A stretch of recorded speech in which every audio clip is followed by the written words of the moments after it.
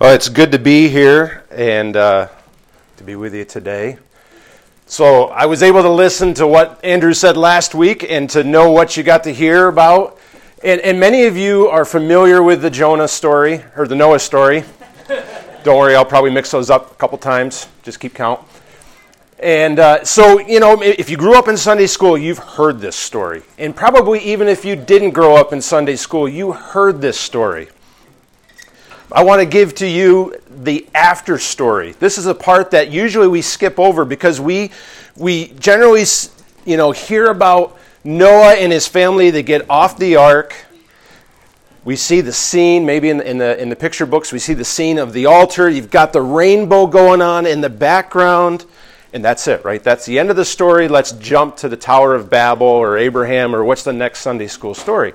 But there is more to know about Noah and his family and what God said. And that's what we're going to talk about today. Now, my family, 2 summers ago, we were down in the States visiting my parents. And my dad took us down to Kentucky to visit Noah's Ark. Has anybody seen Noah's Ark in Kentucky? Oh my goodness, you've got to go see this thing. It is enormous. So they built, Ken Ham, Answers in Genesis, they built Noah's Ark to scale. They used the dimensions in the Bible. There's a couple different ideas of what a cubit is, and so they took kind of the middle ground of what that was, and they built this ark. It's 510 feet long. It is the largest wooden structure on earth. It is immense. It's 1.5 NFL football fields long. It's big enough that they can actually put 3 NASA space shuttles on top. And so they've gone painstakingly into the details of Noah and his story. And and the reason to do this, it's not just to make some great big attraction for people to come and spend their money at. It's so that you and I can have confidence of what the Bible says. And there's so much to learn about Noah and his story and what they were able to fit inside the ark. And we can have confidence because of what they did. We can have confidence knowing that the Bible is true. And the story of Noah's ark and what he did is plausible. And we can have confidence in God. So we're going to pick up, the story last week ended with Noah and his family. They're off the ark. They built this altar. They offered sacrifices on the altar. And this immediately starts right after that. And as you read this morning or this afternoon in Genesis chapter 9, God blessed Noah and his sons, and he said to them, "Be fruitful and multiply and fill the earth." Now, if this sounds familiar to you, it's the same thing that God told Adam and Eve to do right at the very beginning, is be fruitful and multiply. But then God adds a little bit more, a few more ideas, a few more instructions to Noah and his family because they are now living on a drastically changed earth.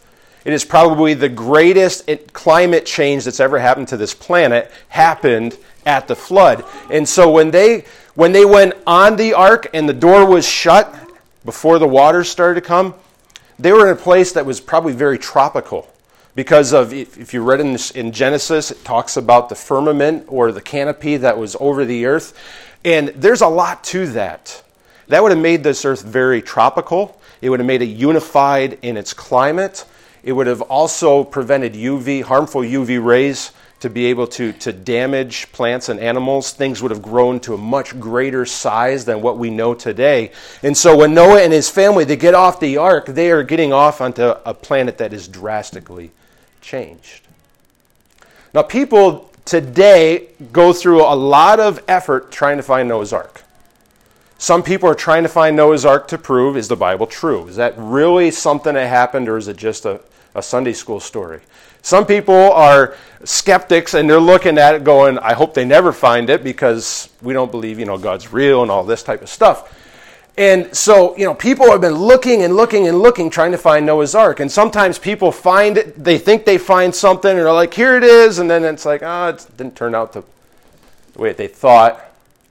And then my friend in Tesla, he's very, very logical, very practical, says, if you were Noah and his family and you got off the ark and there's no mature trees left, the earth is wiped clean, and you need a place to live, and you need fences to keep your cattle in, and you turn around and there's this largest wooden structure in the world behind you, would you leave that the way it is, or would you use that to build your first houses, buildings, farms, all that? And I'm like, that makes a lot of sense.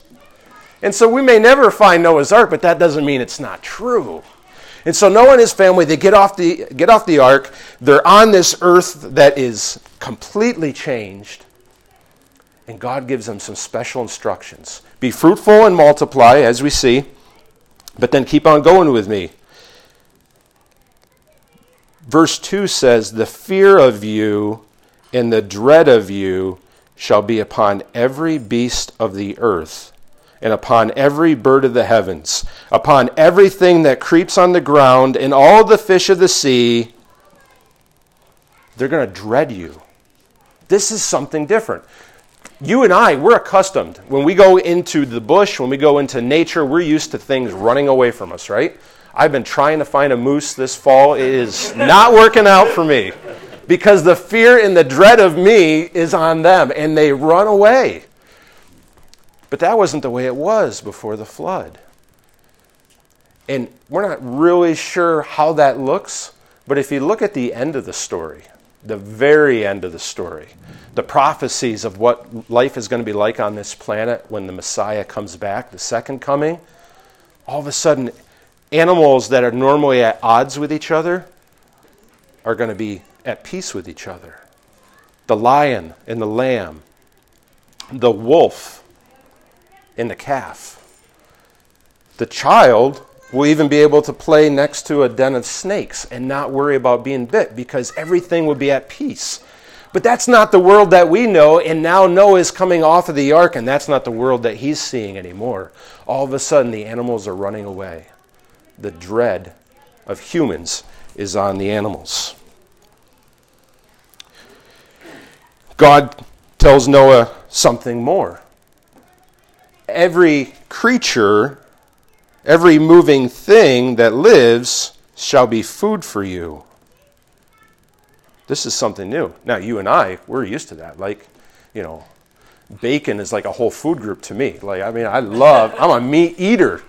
But for the first millennium of human existence on this planet, they were vegetarians. Right? Even the animals that we consider carnivorous now ate plants. And someone says, well, how is that? I mean, like the teeth, the fossils, we're finding like big teeth and that kind of stuff. Has anybody seen a panda bear? Anybody petted a panda bear or anything like that? Seen the teeth they have? What do pandas eat? Bamboo, right? They're vegetarian. They will eat meat if you gave them meat. But their primary, 90% of their diet is bamboo. And yet they've got big fangs. So, yeah, maybe the animals back then, they had big fangs. They could eat plants. The Bible tells us everything ate plants. They were vegetarians. But now, God is telling Noah, you are going to eat meat. Anything that lives is food for you. As I gave you the green plants, I now give you everything. But then here is something special. But you shall not eat flesh with its life, that is, its blood. You're not supposed to eat any animal that hasn't been bled out. Now, this might be a little gross, a little squeamish for some of you that don't hunt or don't butcher your own stuff. Like where I come from, that's what we do. We're hunters. We get our own food, have to deal with it. But I grew up in a Judeo-Christian society. Most of us have grown up in a Judeo-Christian society where we don't eat food that has blood in it. There are some cultures in the world where blood is very normal. If you go to to Africa, there are certain places where they will actually drink blood from a live animal. That is hard to think about for me. Very hard to think about. And that is something that God is saying, no, you can't do that. Noah, that is not something you'll do.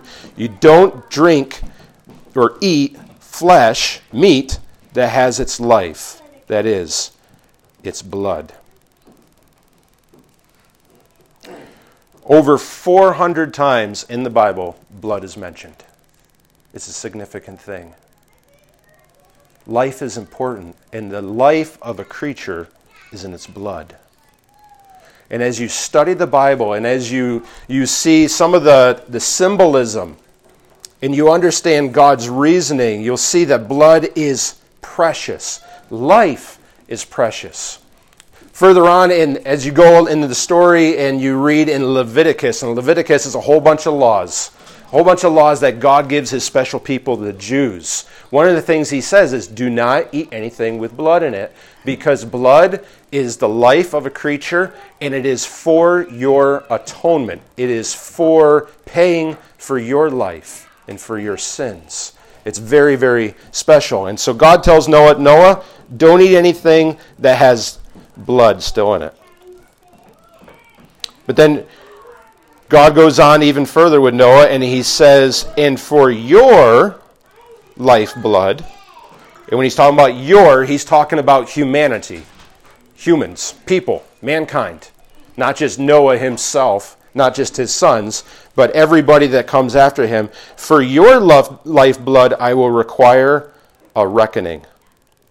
From every beast I will require it, and from any man. For from his fellow man I will require a reckoning for the life of man. Whoever sheds the blood of man, by man shall his blood be shed. For God made man in his own image.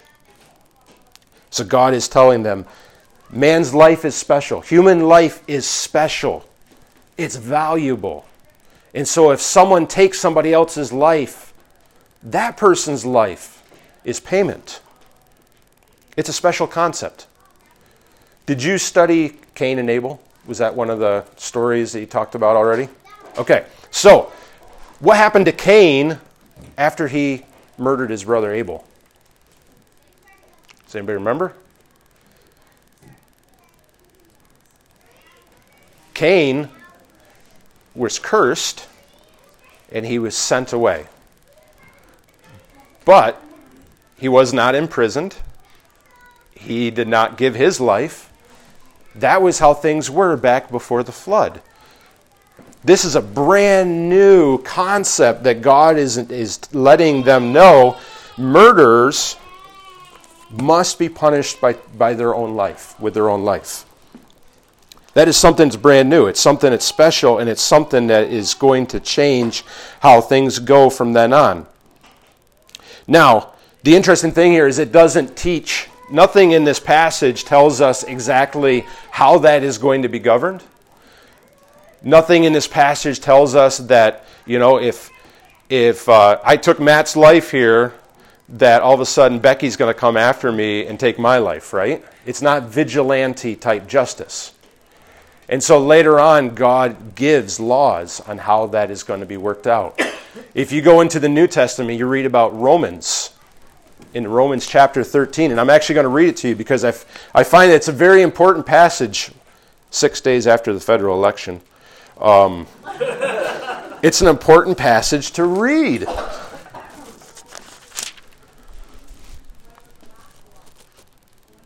Let every person be subject to the governing authorities. Ouch. For there is no authority except from God. No governing authorities except what God allows. And those that exist have been instituted by God.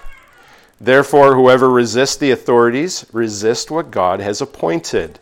And those who resist will incur judgment.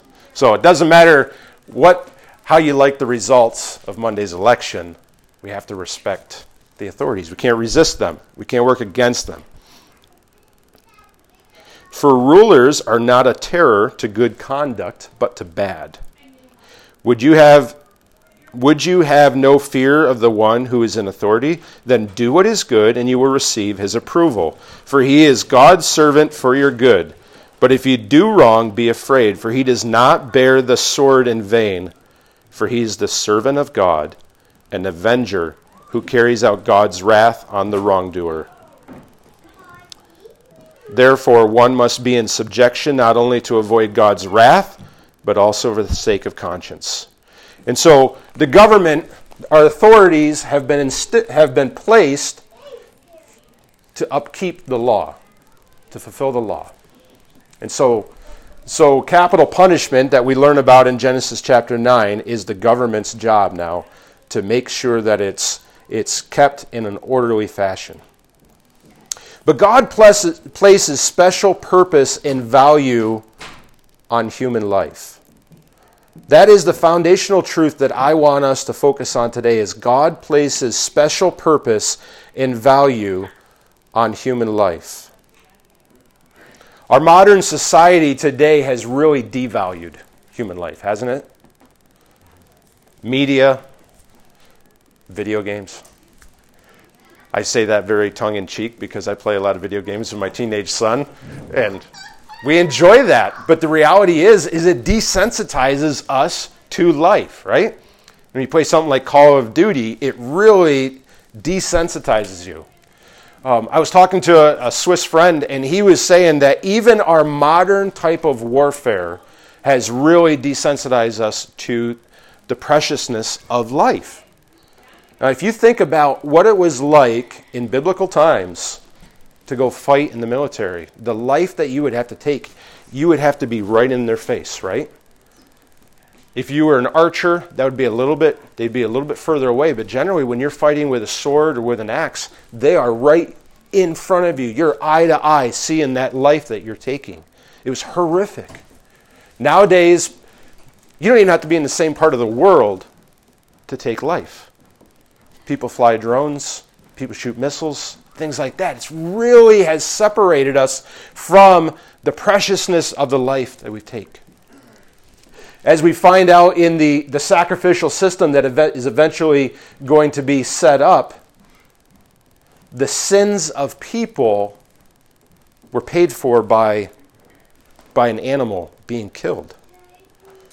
And the head of the household would have to come, and for a certain type of sacrifice, the head of the household would have to come, and they'd actually have to put their hand on the animal as its life is taken to show how horrific and how terrible sin is in God's eyes. How brutal the death is of a creature to pay for your sins. Life is valuable, and God has put special purpose and value on human life. And God cares about human life so much that He made a way for people to spend eternity with Him. He used something that was so precious to God to pay for something else of great value to Him. Turn with me to 1 Peter chapter 1.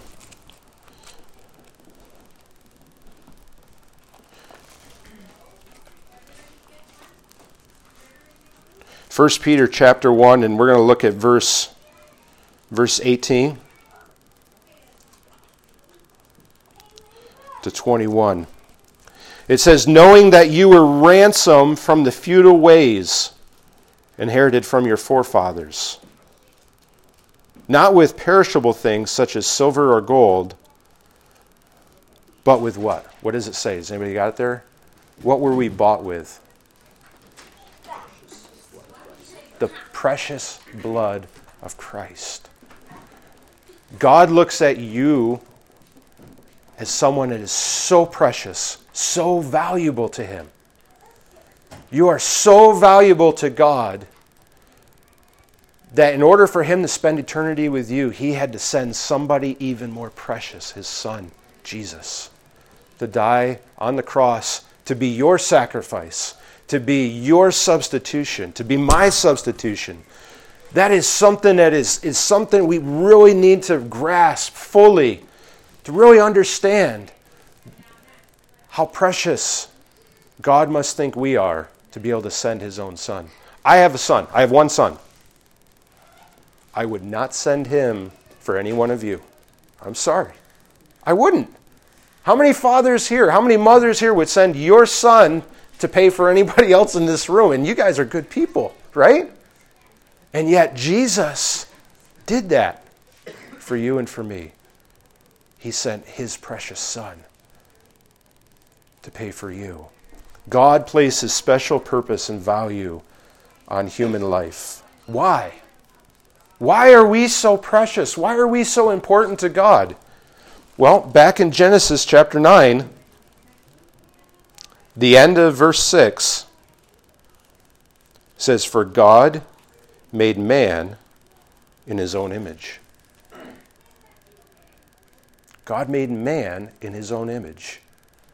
Now, if you go back to Genesis chapter 1, I believe it's somewhere in the 20s, verse 20-something of chapter 1, it says that God made man in his image, both male and female. So it's not just man is made in God's image, it's humans are made in God's image. Both male and female bear the image of God. And so we are precious and valuable to God. We're different than all of the rest of creation. There are a lot of people who place nature, they place animals, trees, all different things of nature as equal with humans. But that's not what the Bible teaches us. It teaches us that human life is more important than the rest of creation. In fact, he says humans are the ones who are supposed to be in dominion. They are supposed to be stewards over the rest of creation.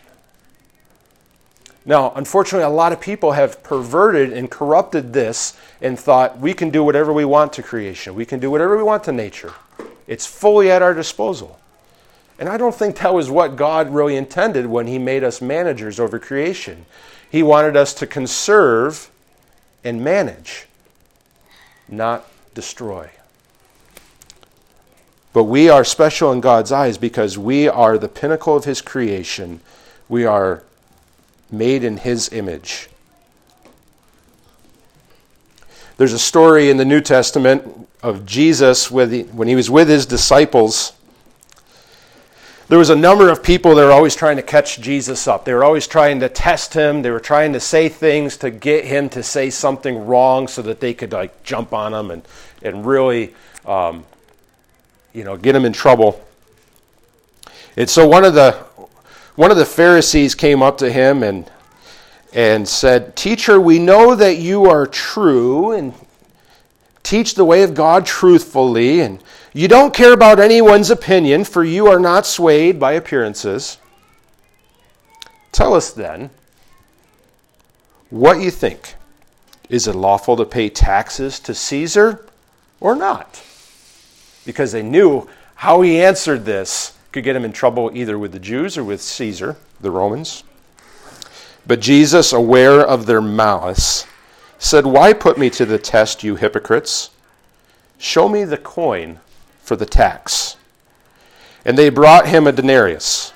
And Jesus said to them, "Whose likeness and inscription is this?" And they said, "Caesar's." Now, if I asked you to bring up a quarter, what does it show on a quarter? Deer. What? What did you say? Deer. Deer? Yeah. Okay, what's on the other side of the quarter? Queen Elizabeth II, right?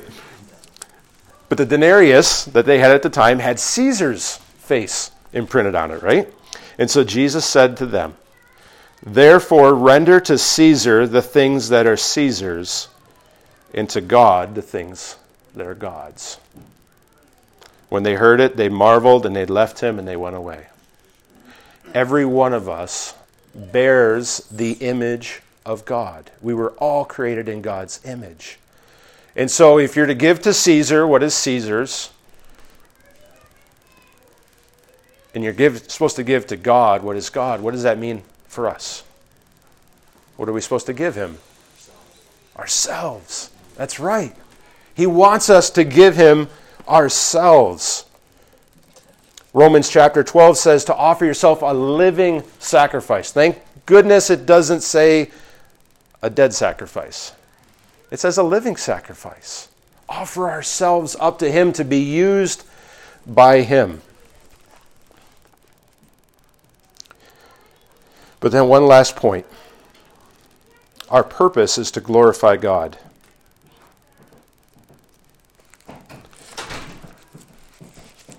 Do we have many people here that climb mountains? Hike mountains? Yeah, okay. So I rarely ever do it unless I'm hunting. But I like to do it. As long as there's some reason to go to the top of the mountain. Our purpose is to glorify God.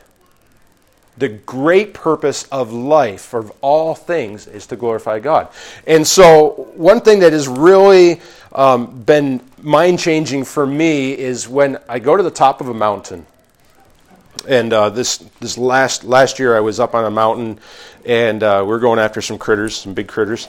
And I'm going across this top of this mountain, and it looked completely desolate, really flat, nothing to it. But as we're going along, and we got some pretty heavy packs, I'm looking down at my feet, and there's these little tiny flowers. There's like moss, different kinds of mosses that grow on those rocks, and there's these really tiny, delicate flowers. And then there's some berries and different things like that. And the more you look, the more there's all kinds of life, plant life, on top of these mountains. And I got to think about, there are plants in the Yukon, there are flowers that are going to spend their entire life cycle without ever seeing a human being, right? If you went to the very back corner of Kluane National Park, there are flowers there that a human is never going to see. Why are they there? Bring God's glory. He put them there.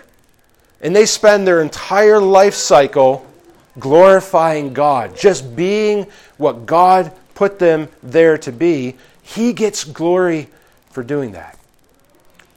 Now, why do I bring that up? Well, when we look back at the story of Noah and his family, and we hear where God says, be fruitful and multiply, I think for us nowadays, when the earth has got 7.7 billion people on it, we go, what's my job? There's been so much multiplication that has happened, physical multiplication on this earth, that I don't know that what's my job. And some of you might be single. Some of you may not have the ability to have kids. Some of you don't even want kids. That's possible. It is, believe me. Is that you go, what is my purpose in this? And let me tell you, every single one of you in this room have a purpose in God's eyes. And every single one of you are part of this story, this ongoing story of God and his people and his redeeming and bringing people back to himself. You and I have a purpose in this. And our purpose is to be fruitful and multiply, even if we're not talking about childbirth. I got 2 more verses I want to read to you. One comes from John chapter 15. John chapter 15, verse 8 says this, by this my Father is glorified, that you bear much fruit, and so prove to be my disciples. My Father is glorified, that you bear much fruit, and so prove to be my disciples. God wants our lives to be fruitful. He wants our character to reflect him. That's part of being fruitful. But also there's an actual reproduction aspect of being fruitful. We're used to seeing a plant produce fruit. And remember when Jesus, him and his disciples are going along and they went to that fig tree and Jesus was hungry and there was like no figs on that tree and he cursed it?